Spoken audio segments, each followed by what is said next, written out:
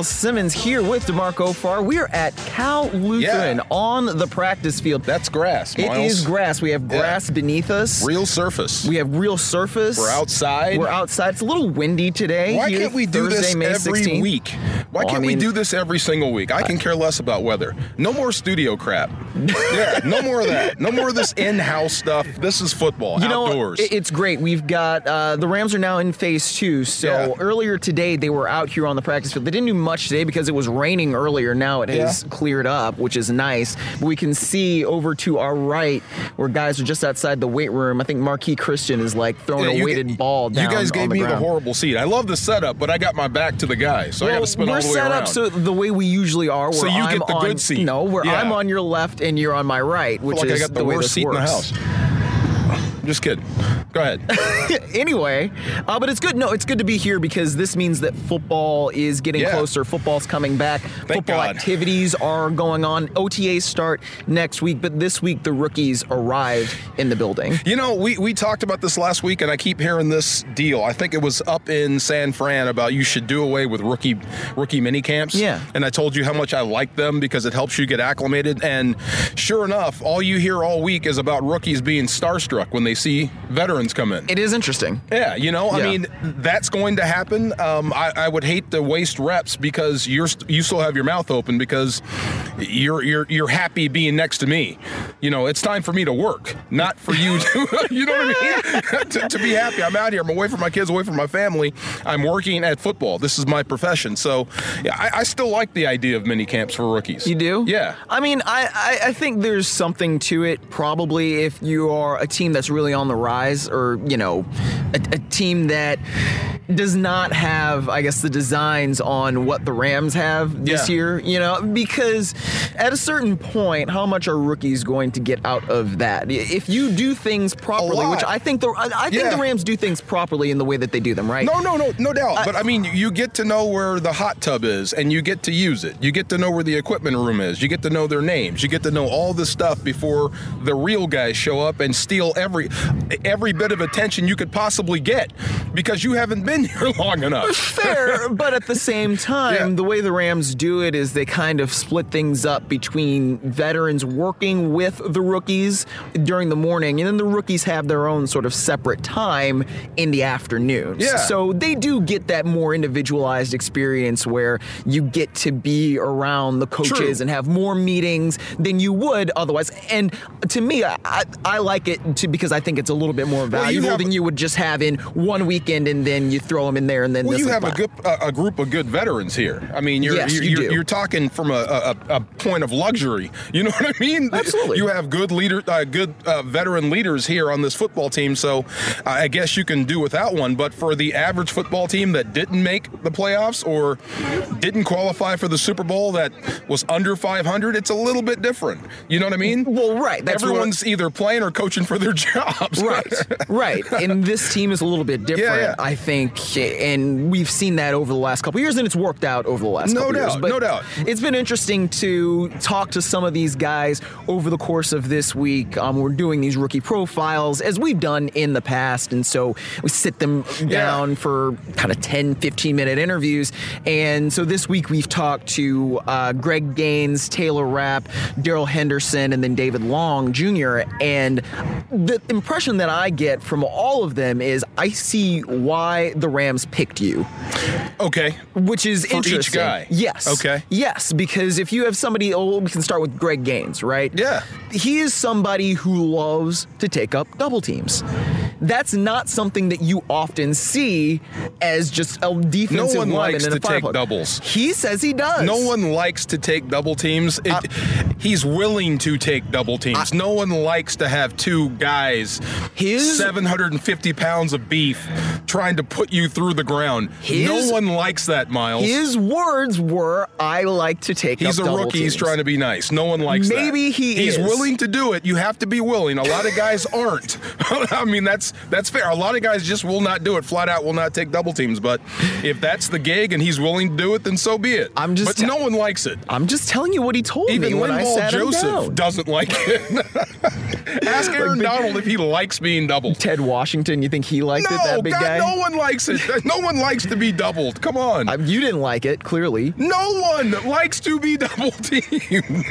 I'm just telling you, when he said that was one thing that that stood out to me when he was talking about it, because he said that there were ways that they tracked that at University of Washington, and he always liked to see those stats because they were the things that were meaningful to him. And if that's what you like, and you can say that he doesn't like it, fine. But if that's the kind of person that you are, that's where you fit in. It's like being the henchman, as you talked about a couple podcasts ago. Just like I didn't learn the value of taking two until I became a pro.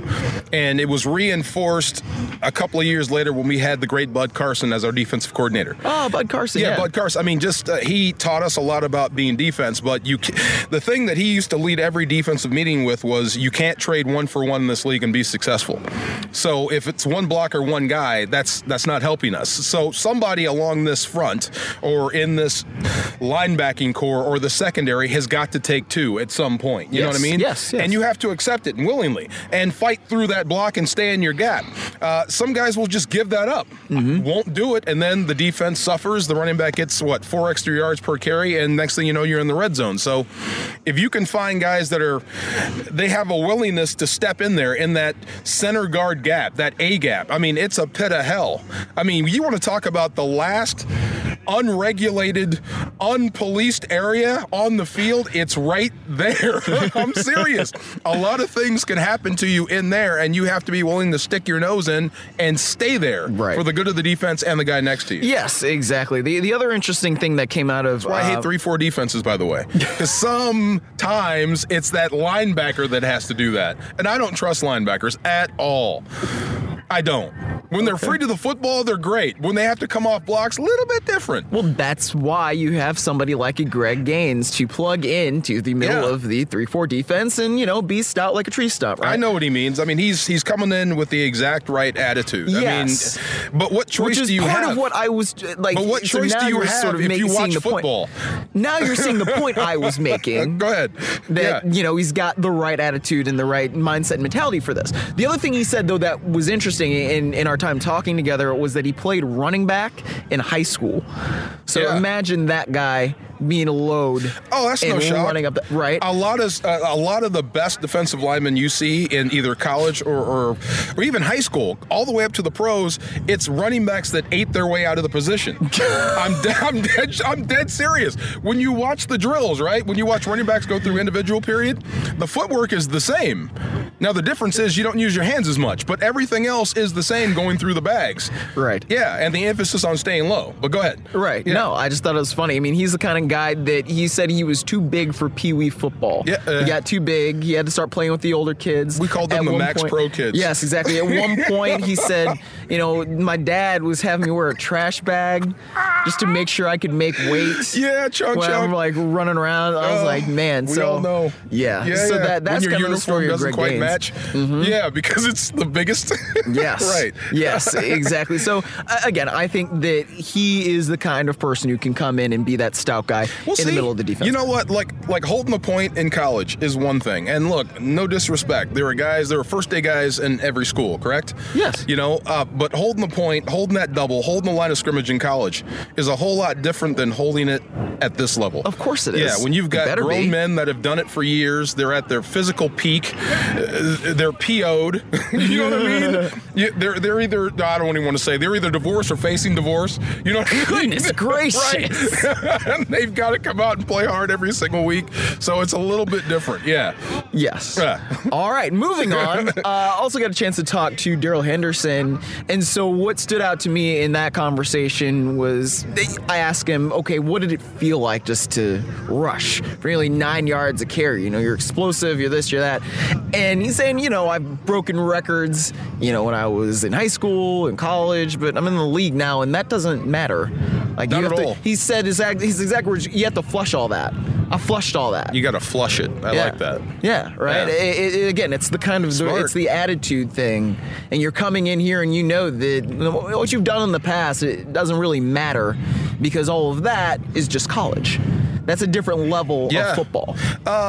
Facing Heisman Trophy winners, it's okay. That was for that level. Now this is a little bit different, especially at running back. You're going to have to prove it here, and you're coming with a bigger target on your back because of that yards per carry average in college, right?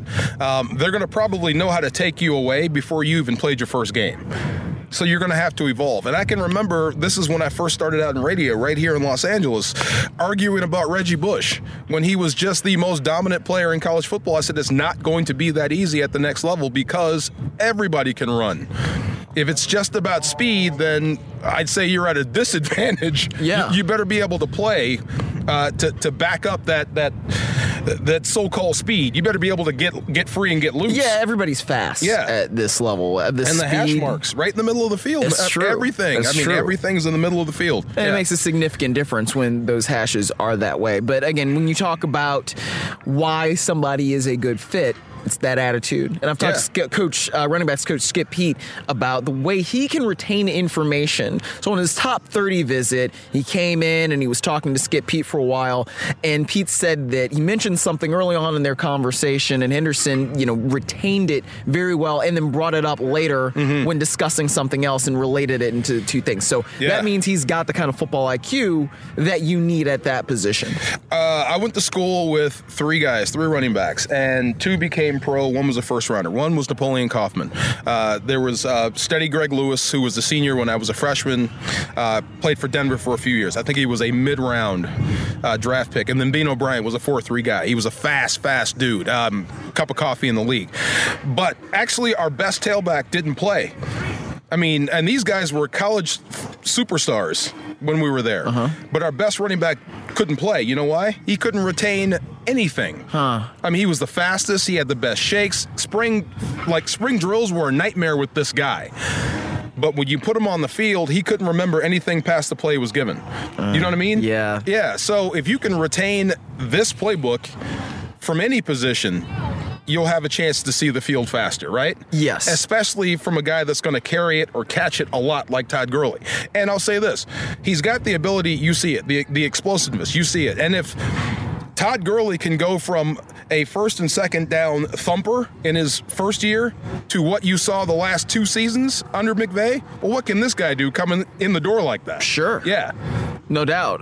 That's going to be something that's going to be interesting to monitor as time goes on. Also, I think one of the interesting things about this class, and somebody like David Long, because he had so much success at Michigan, and a lot of that success kind of came from the fact that, teams weren't throwing at him. This guy is somebody who is super That's about to change. competitive. I know, it is. Yeah. A, that's going to change. But B, he is so hyper competitive. Yeah. When I was talking to him, he said that it was super disappointing that teams didn't go after him more, because he wanted a chance to really prove what he could do. So for him, it's not just about locking down guys. He also said receivers, they come a dime a dozen. Yeah. And what he wants to be able to do is be somebody who can take that away. Because if you're going backwards and you can still make all the movements, you can still do whatever you need to do to stop guys from catching the ball. Yeah. It kind of makes you more valuable. He seems like the guy that volunteers for, special service. You know what I mean? Kind of. Yeah. Like, I want more, I need more. Well, if they're going away from you, that's a badge of honor. Richard Sherman went through that. Patrick Peterson, and I hate to even bring his name up because he's suspended now, but he went through that, and you have to fight through the boredom. Yeah. What happened? Oh. We have to Keep going. Fight through the boredom of not being challenged, because they will come after you. You know what I mean? At some point, and you have to be ready for it. So look, if you were looking for the next challenge, then good. It's here. It'll be here in training camp. It'll be here in mini camp. When you think receivers come a dime a dozen, well, there are receivers here that think the same way about corners. Yeah. Absolutely. So we'll see which one holds up. It was such an interesting conversation because he was talking about his mentality of shifting over to defensive back from receiver, because he was playing receiver in high school and he was doing both. And then it came to a point where a coach who was recruiting him told him it's probably easier for you if you switch over to defensive defensive back because wide receivers your size probably aren't being taken in the first round. And that's not always the case. But I think quarterback seems to me, just from the short conversations that I've had with him, seems to match up with his mentality a little bit better than wide receiver. Just the way that he can be aggressive and take things away. And he's cerebral. I've already seen him staying late after a workout is done, trying to talk to Aubrey Pleasant about different things. They're discussing different movements, how you should be able to do things. He wants to learn. He has a hunger for that. Certain aggressiveness. I mean, if your team allows it, like receiver and corner, there's not much difference between the two. Some people always say it's hands. What do you call a receiver who can't catch? Cornerback, yeah. Right. What do you call a slow corner? Safety. You know what I mean? Yeah. What do you call a fat safety? Linebacker. and so on and so forth, right? But, I mean, look, if there's a player out there that exhibits a natural aggressiveness that you don't have on the defensive side of the football, and he's a receiver, then okay, make that switch. You know, it might be better for you, but it's definitely better for us. So you can't flop every receiver to corner. You know what I mean? Some guys just won't come up and hit. But yes, at all. And you can't flop some corners to receiver. Some guys just can't run. And being a receiver, you have to run. That's job number one. So if your coaches see that and make that switch to the defensive side, that's always a positive in my book. Yeah, I would agree there. Taylor Rapp is somebody else who did not necessarily, start off on offense or whatnot, but I think his passion for the game and his love for the game and his seriousness about the game of football, this is who he is and what he does. And I think what's great about him, too, is how he wants to be an inspiration for Asian American athletes. Ooh. Because I was talking to him and he says, there aren't many people who look like me doing what I do, especially at safety position, right? There's just aren't that many. When you think about Asian Americans, Chinese Americans in particular, there's just not that many athletes. Patrick Chung, in right? football, right? Yeah, Patrick Chung is pretty much the only one I can think of off the top of my head. Will Demps played for a little bit. I think there was one more guy. Eugene Chung, way back when, was drafted by the Patriots. Not that many. That's a big deal. That's a lot to carry, man. To be, I guess, the inspiration for millions. To be that guy, but. Who knows? I mean, look, it's not the first time the Rams have gone there, with guys being an inspiration. So, hey, look, I think he's more of like the Eric Weddle type at safety, where he can dominate a game and you'll never hear a pad pop. Huh. You know what I mean? Okay. Yeah, I mean, he closes the gap. He takes great angles to the football. You can see he clearly loves it, and he is a film junkie. Yes. You know what I mean? Yes.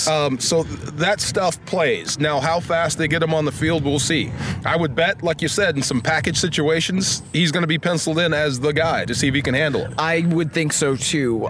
This is interesting now because you brought this up when you and I were texting back and forth.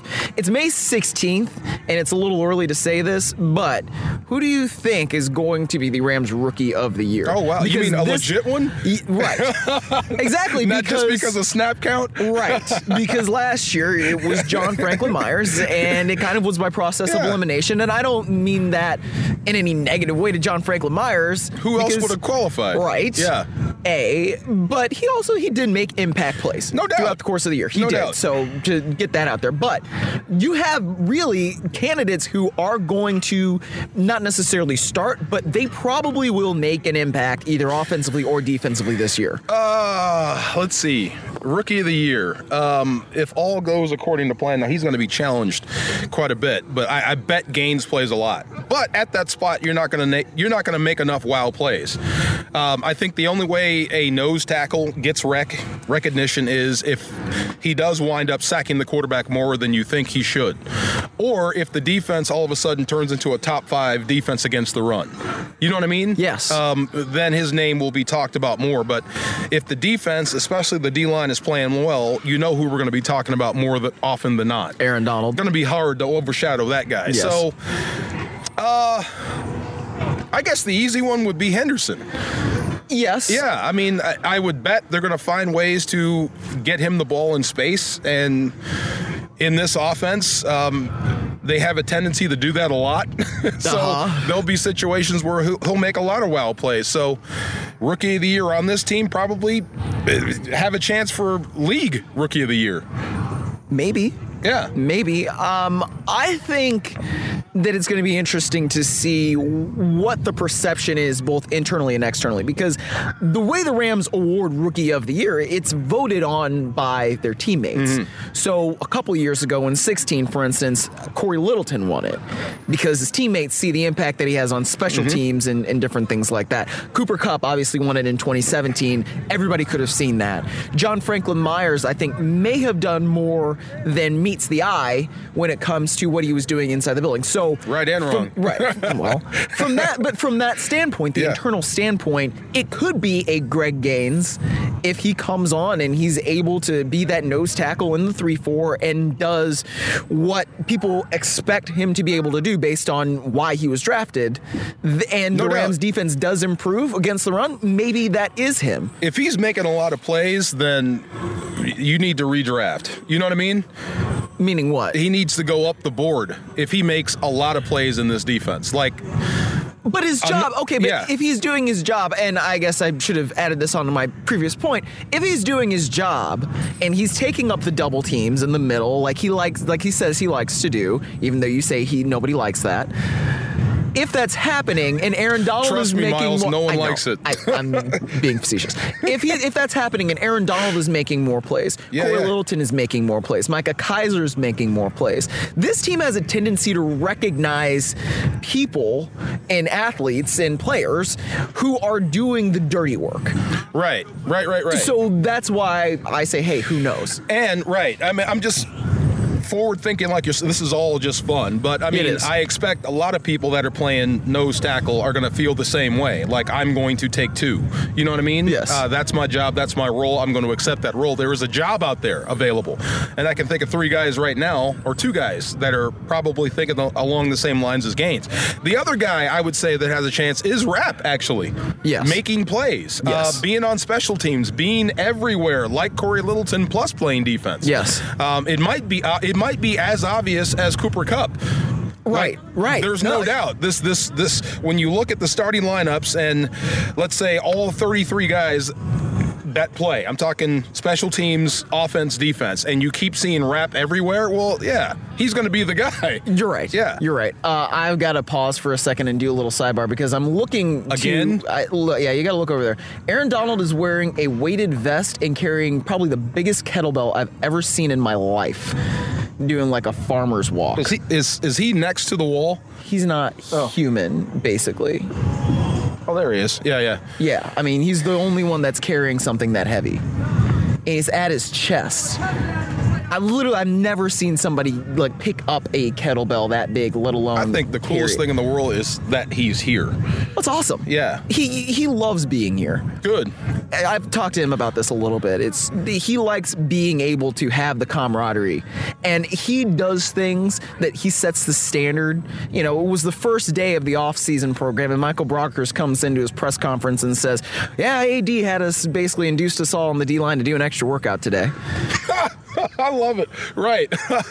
I love it. That's what his presence When says. your best players are like that, I mean, you're always going to be somewhere around the top as far as winning. Exactly. I don't mind guys that don't show up that are great in September, the mercenary types, just as long as you're not disruptive and taking the guy that should be here with you. Sure.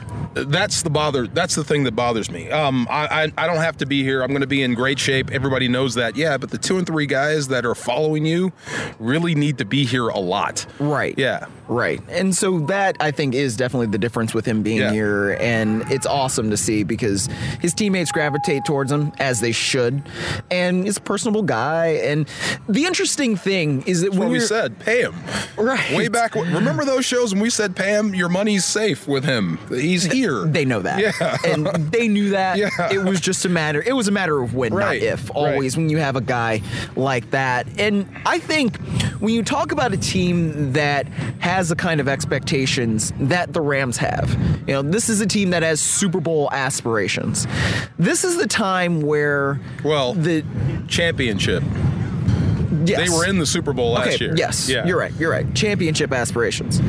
So when you have your guys who are here and they help set the standard, I kind of think that helps manage those expectations internally, because you have to have a day-by-day attitude. That's the way the Rams got to the Super Bowl last year.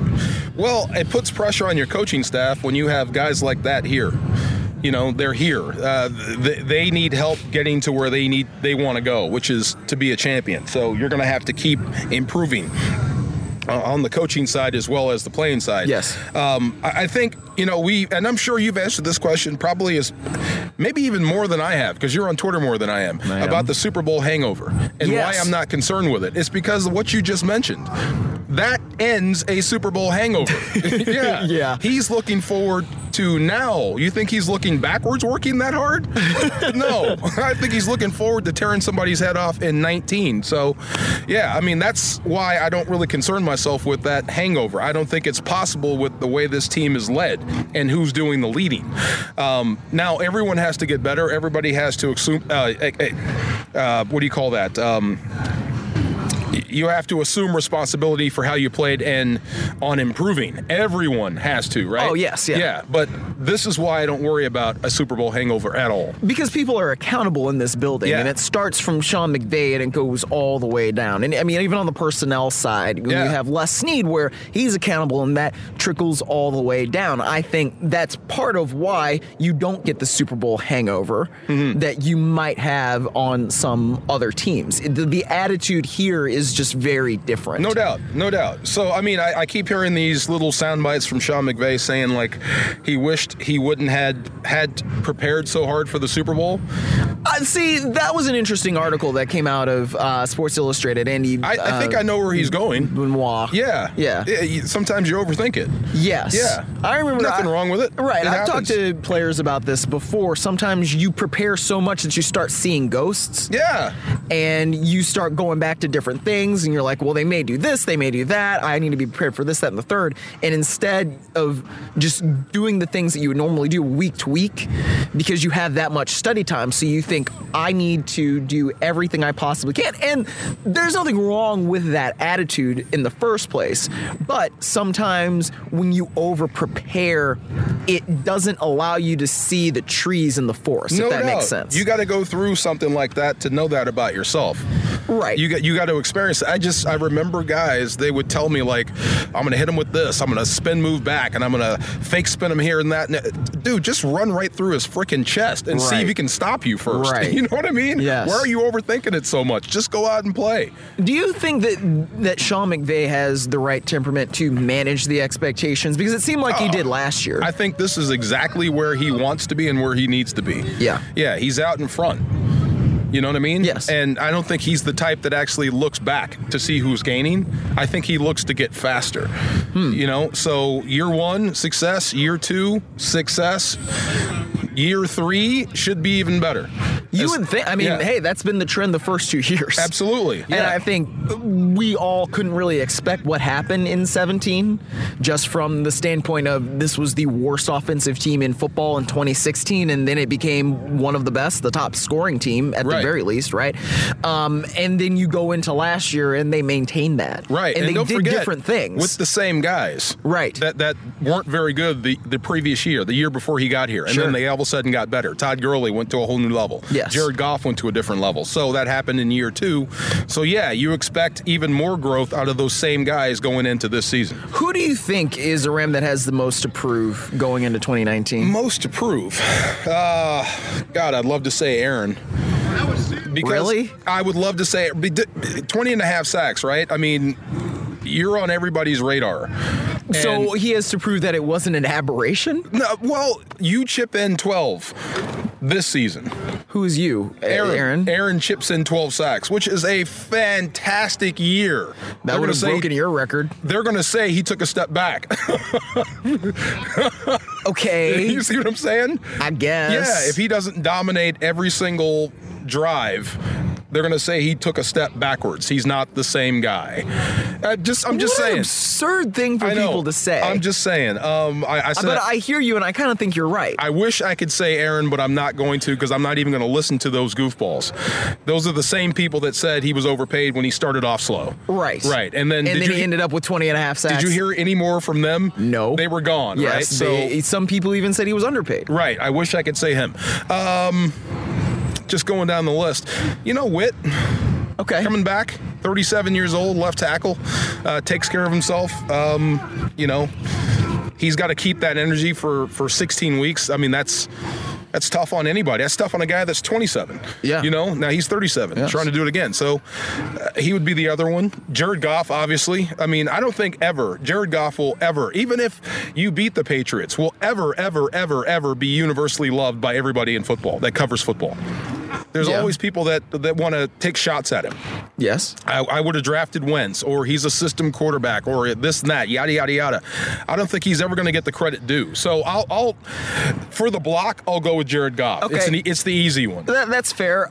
Jared Goff would be on my list. I would say Marcus Peters is another one, simply because of his contract situation, where he's up at the end of 2019. The Rams have expressed interest in extending him, but at the same time, he's a guy that self-admittedly did not necessarily play all that well through the first half of the season.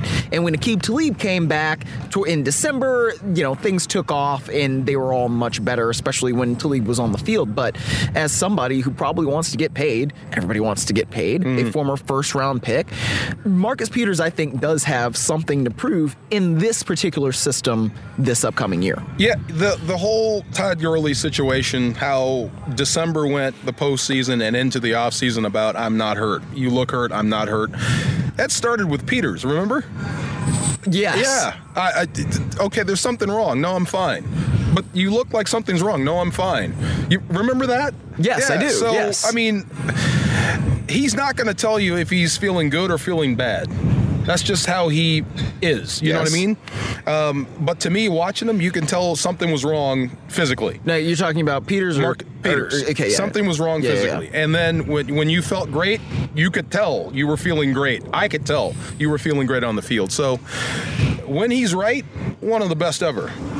When any corner is ailing and has a bunch of injuries, especially below the waist, they're all going to struggle. So I'll take last year as a beat up, banged up year.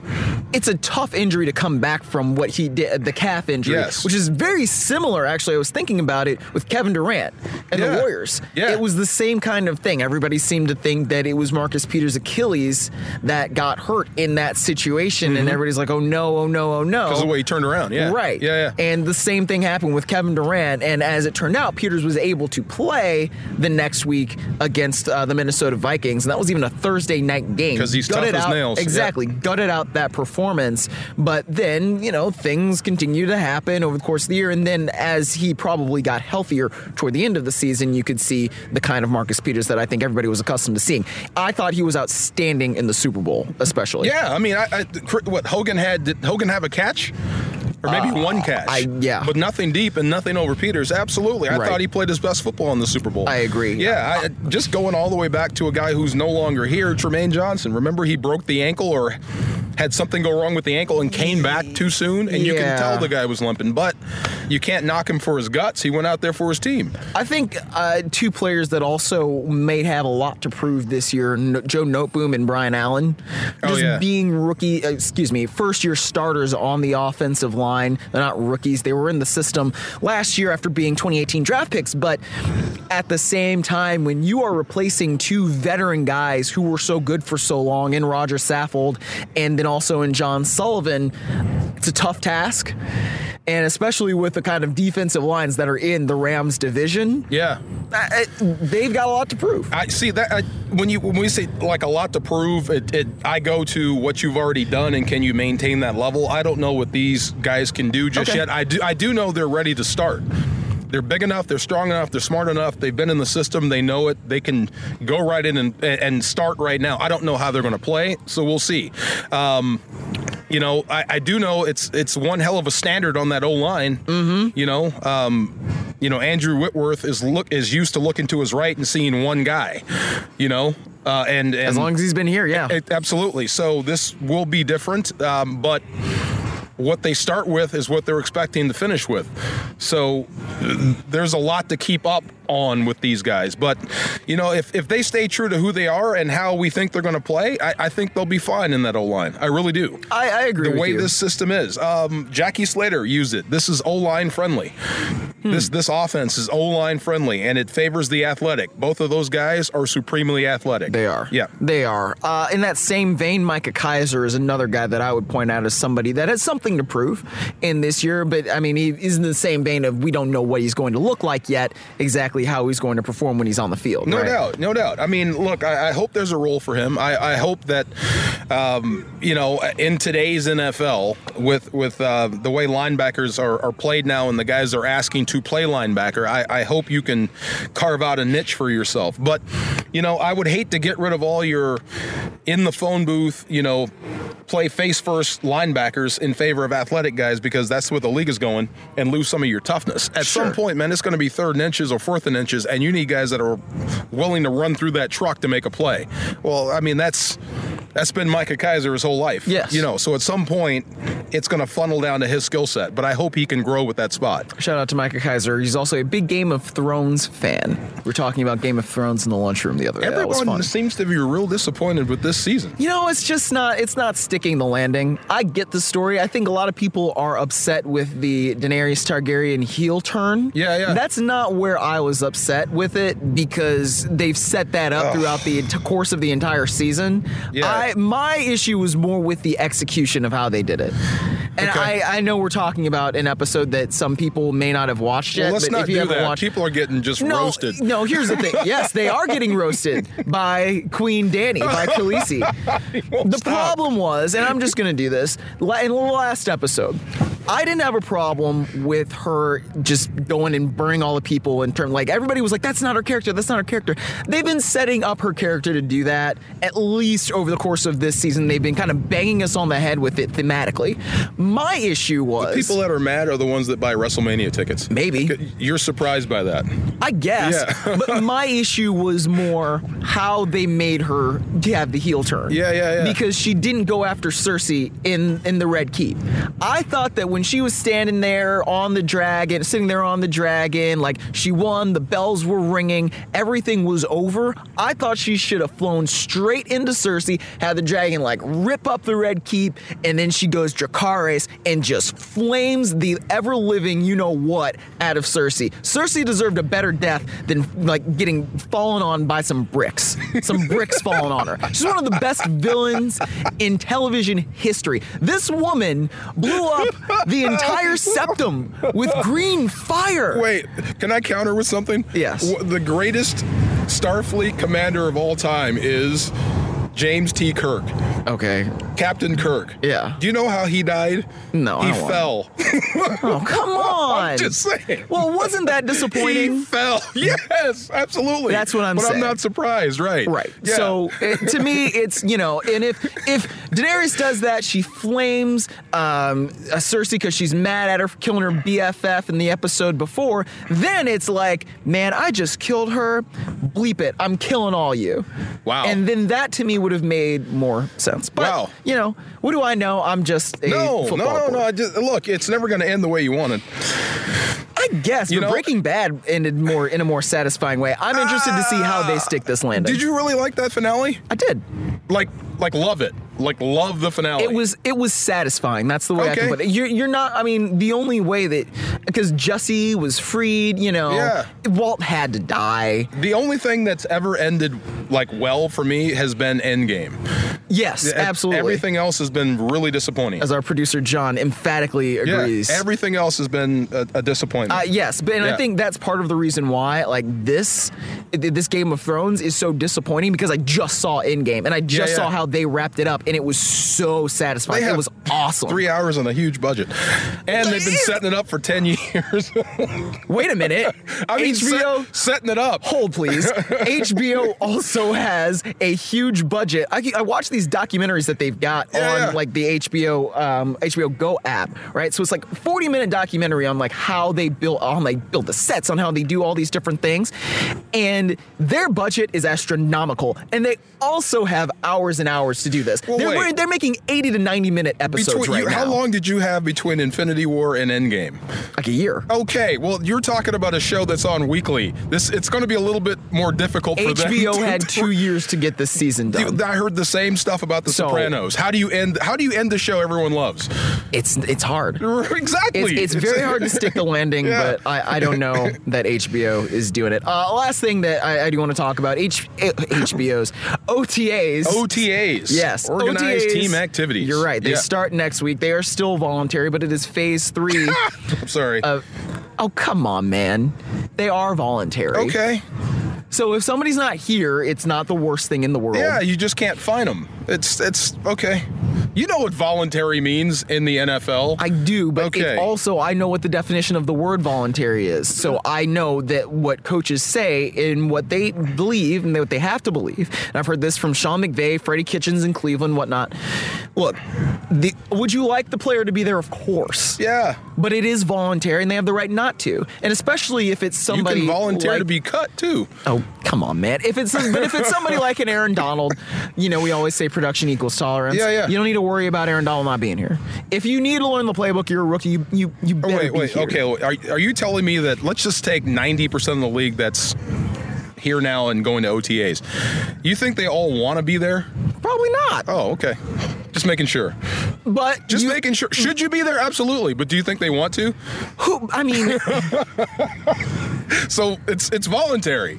It is voluntary. Yeah. By the letter of the law, it is voluntary. Right. Yes. So that's the way we have to talk about it. Okay. What do you expect to see during OTAs? Yeah. I guess a continuation of this program, especially offensively. Watching the receivers get better, watching them improve. You can go man for man if you want, but just watching how guys come back, seeing what their bodies look like. Who put on weight, who lost weight, who looks leaner, who worked on their skills, just all that stuff. I can't wait to see how much guys have changed from one year to the next. Yeah, especially the guys who were the rookies last year. How have they grown and developed and improved and things like that over the course of this year? This is one of my favorite times of the year because we get to be out here and we get to watch everything. Right. And when they are putting in the game plan for week 1 in Carolina, that is not the case, and I completely understand why. But for now, this is all about fundamentals. This is about teaching. This is... I think it's great stuff, and I feel privileged that I get to watch it. Privileged, easy for me to say. And it's fun to see how things develop this time of year. Michael Brockers comes to mind. Remember his transformation? Big, huge, wide body, and then all of a sudden he looked svelte. He starts to get leaner and leaner and leaner. Now he looks like a basketball player, but he's still close to 300 pounds. You know what I mean? So just watching those guys change, and then seeing guys that look lost even when they were on the team or timid that would stay in the back during the team breakdown. Let me see if they can filter up to the front, or maybe this guy's breaking down the huddle this time. Let me see how you mature from year 1 to year 2 or 3 to 4. Is there a big difference in your attitude when you're facing a contract year? Are you now more engaged? All that stuff starts here in OTAs. It does. It's about communication. I was talking to Nickel Roby-Coleman the other day, and that's what he was saying. You start to develop your communication at this point. See who works well together, how you work well together, and you can start to develop the whys of everything. Yeah. You understand why the system is the way it is. For somebody like a Dante Fowler, who came in the middle of the year last year, where it was mostly, all right, you're rushing, go. Get on the edge, go. You have a better understanding now, probably, of why the system is the way that it is. So that, to me, is one of the better things about this time of year. Yeah, absolutely. I can't wait to see him go backwards. And drop. No, dropping in practice, working on that stuff, your skill set. I mean, going forward, you can see the guy is a natural pass rusher and he's aggressive. But let me see you actually backing up. Let me see those skills. Let me see your coach working on you with those skills. Sure, no doubt about it. Clay Matthews too. Yeah. For a guy that they say is, do they say he's on the wrong side of 30? I guess anybody that's beyond 30 is on the wrong side of 30. Yes. Yeah, that's all that is. I'm still on the right side of 30 for a couple of years. I'm not looking forward to being on the wrong side of 30. And I bet you dollars to donuts you wouldn't be able to tell once he hits the field.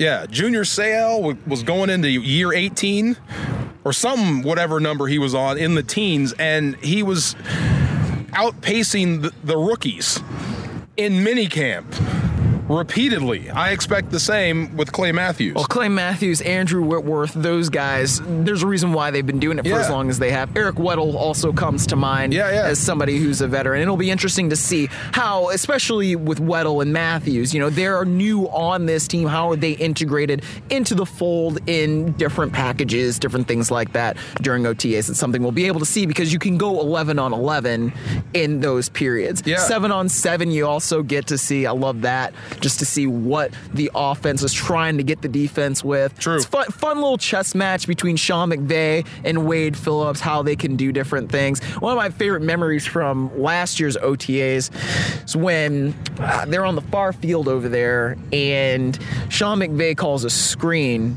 on the right side. Nickel Roby-Coleman, of course, he's great at defending screens, was terrific at it in 17. And so he calls the screen, they run it over to the right side, Nickel Roby-Coleman's right there. He breaks it up, and McVay yells, "Roby, I just wanted to see if you still got it." That's the kind of stuff you get to see at OTAs, so that's fun. I'm trying to picture a chess match with McVay and Wade Phillips. It's like an actual one? Yeah, like McVay wants to play speed chess with the clocks. And Wade just takes the clock and throws it. Yes, that is probably exactly the way that would go. Anything that you are excited to see there in OTAs? Maybe matchups, players maybe playing a different position? Weddle, in a Rams uniform, I guess I came to grips with that when I saw him in Baltimore. Okay. He's somewhere else. It's going to take me a while to process. There's Clay Matthews with horns on his helmet. Yeah, it is. Yeah, that's going to take me a minute to process that. So that will be number one. Something we talked about in the last BTH, I believe, Josh Reynolds. Oh, when you get all three receivers back at some point, where does he fit and how does he fit? So, I thought he came on pretty strong towards the end of the year. I'd agree. And I bet he wants more, but now you're going to have to, chase down some reps. So how does that happen? So just stuff like that. Yeah. And of course, Blake Bortles, the new backup. I can't wait to see him sling it as well. Yeah, especially what is he going to look like in preseason? I'm sure we will be seeing a lot of Blake Bortles. Yeah. Whether that is in the first preseason game to all the way to the last. No doubt. That's going to be his job to really show off what he's learned and his skill set there.